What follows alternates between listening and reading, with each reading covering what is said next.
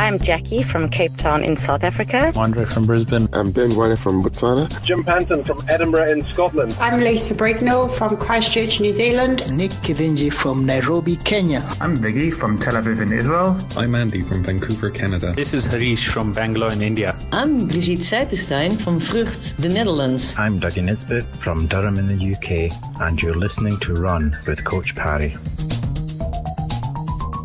Welcome back to the next edition of Run with Coach Parry. I'm Brad Brown, and we've got Lindsay Parry with us once again. And we've got some great feedback from the change of the podcast. If this is the first one you're listening to and it's new, guys, welcome. And our goal is just to dig really deep and try and help runners as much as we can around the planet. It doesn't matter what you're training for, whether it be a 5K or if you're planning to do your first park run, or if you're training for a half marathon PB, or you just want to finish your first marathon. We definitely want to help. So that's a little bit of background. If you are enjoying the podcast, please do leave us an iTunes review and a rating. It just helps us get in front of more eyeballs and into more ear holes, so to speak.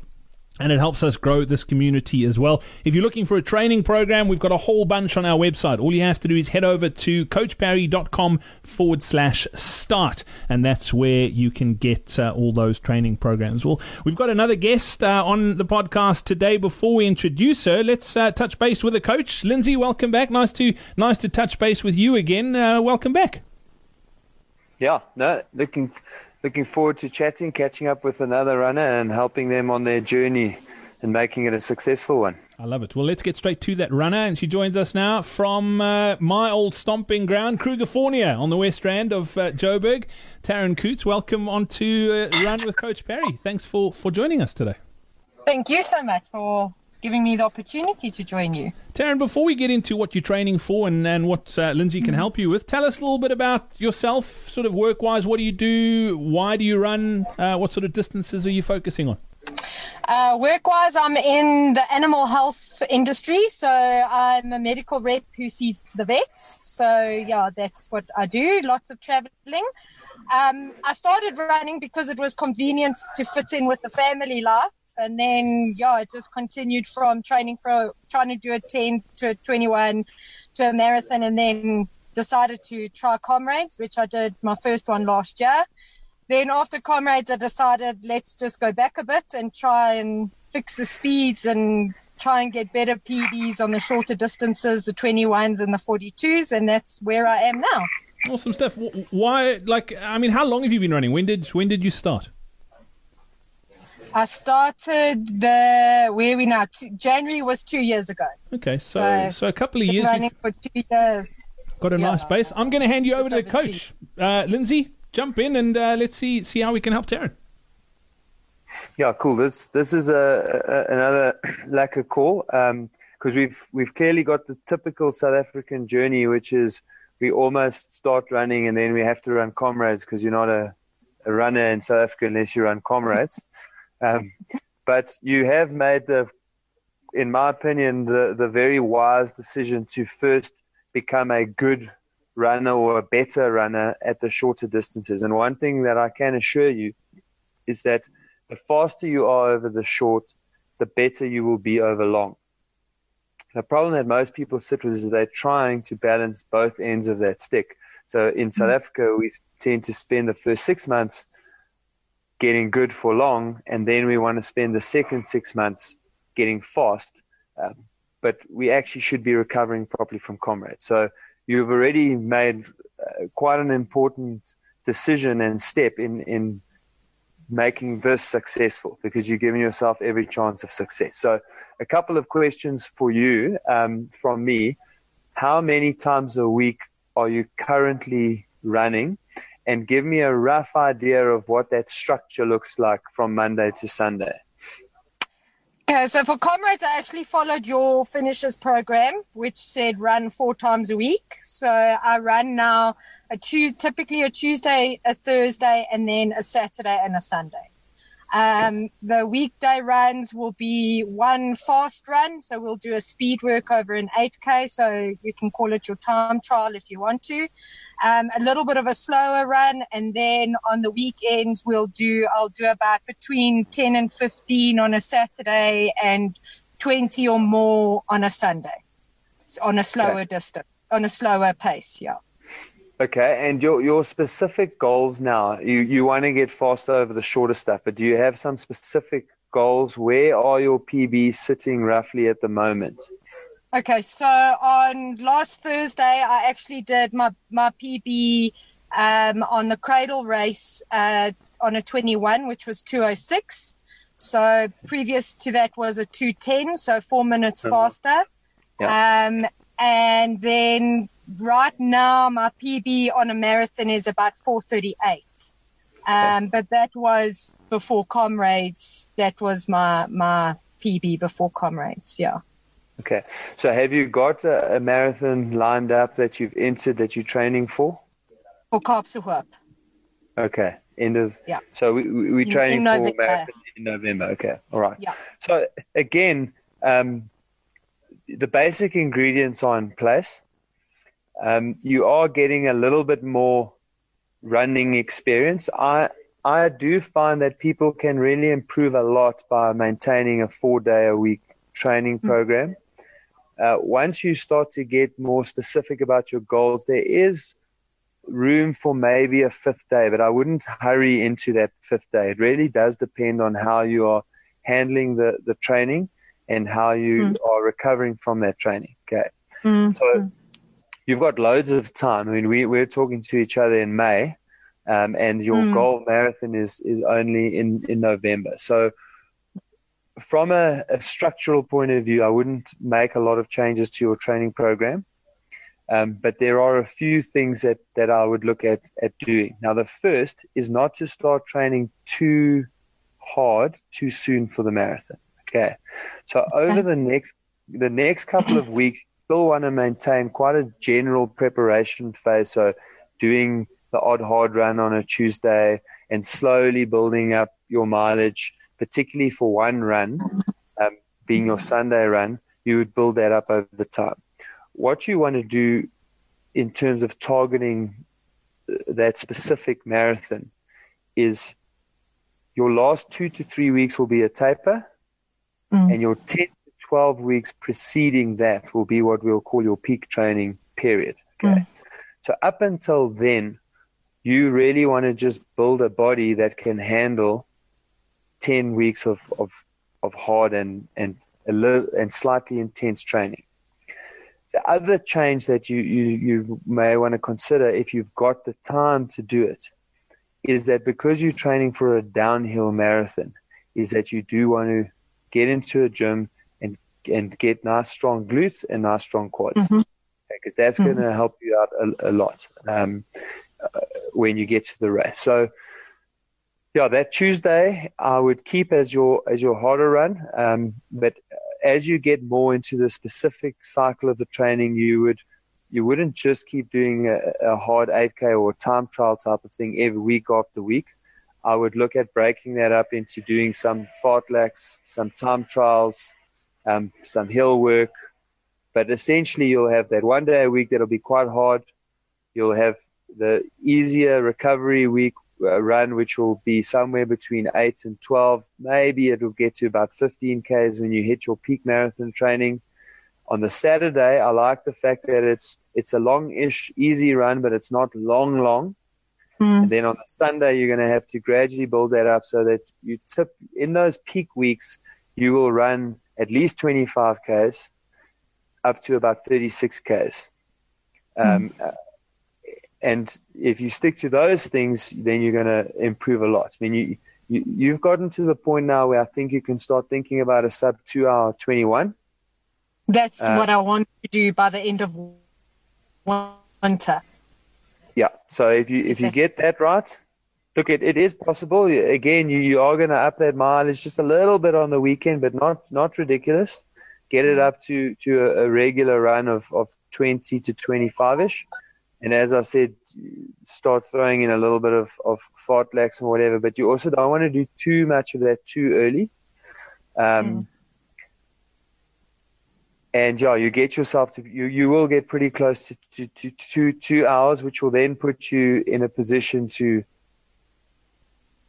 run around a 4:10 to 4:15 marathon obviously that'll depend on how close you get to under 2 hours. I mean, if you end up with a 150 or to 155, then that puts you in line for a 4 to a 4:05 marathon.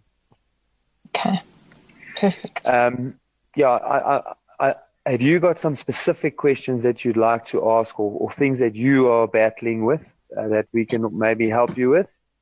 I was born with a club foot on my left foot, which has been fixed. But what I battle with is, especially when I look for shoes, is that my left foot pronates really badly and my right foot is completely neutral. So I'm in pronation shoes at the moment in Brooks, which up until now I haven't had an injury related to shoes. I've been basically injury free for the 2 years of my running. But I am a lot weaker on my left. Yes. My left calf is smaller than my right calf, so there is definitely a weakness there. Do I do more strength training on the left side or how do I approach it? Okay, so this is a fantastic question. So you don't do extra strength training on the left-hand side, but what you do is whatever strength training you do, you always do it single leg. Okay, so if you're in the gym, for example, you would do single leg presses, or you do step-ups onto a bench, or you do single leg squats. So you don't do exercises where your strong leg can help the left leg. Okay. And you always do your repetitions first with the left leg or the weak leg. So if you're doing single leg squats, for example, perhaps you'd start with body weights initially, but maybe you start adding some lighter weights. But you always do left leg first. Whatever weight and whatever number of repetitions you can do with the left, you then repeat with the right. Okay. And that's quite important to do it that way, because what will then happen is obviously the exercise won't be nearly as challenging for the right as it will be for the left. But it means that at some point in time, you will get close. And when the left catches up to the right, you can progress them both together. Otherwise, you're always going to have an imbalance. And if you specifically target and do more on the left, for example, it's also difficult to figure out when does the balance shift. Okay.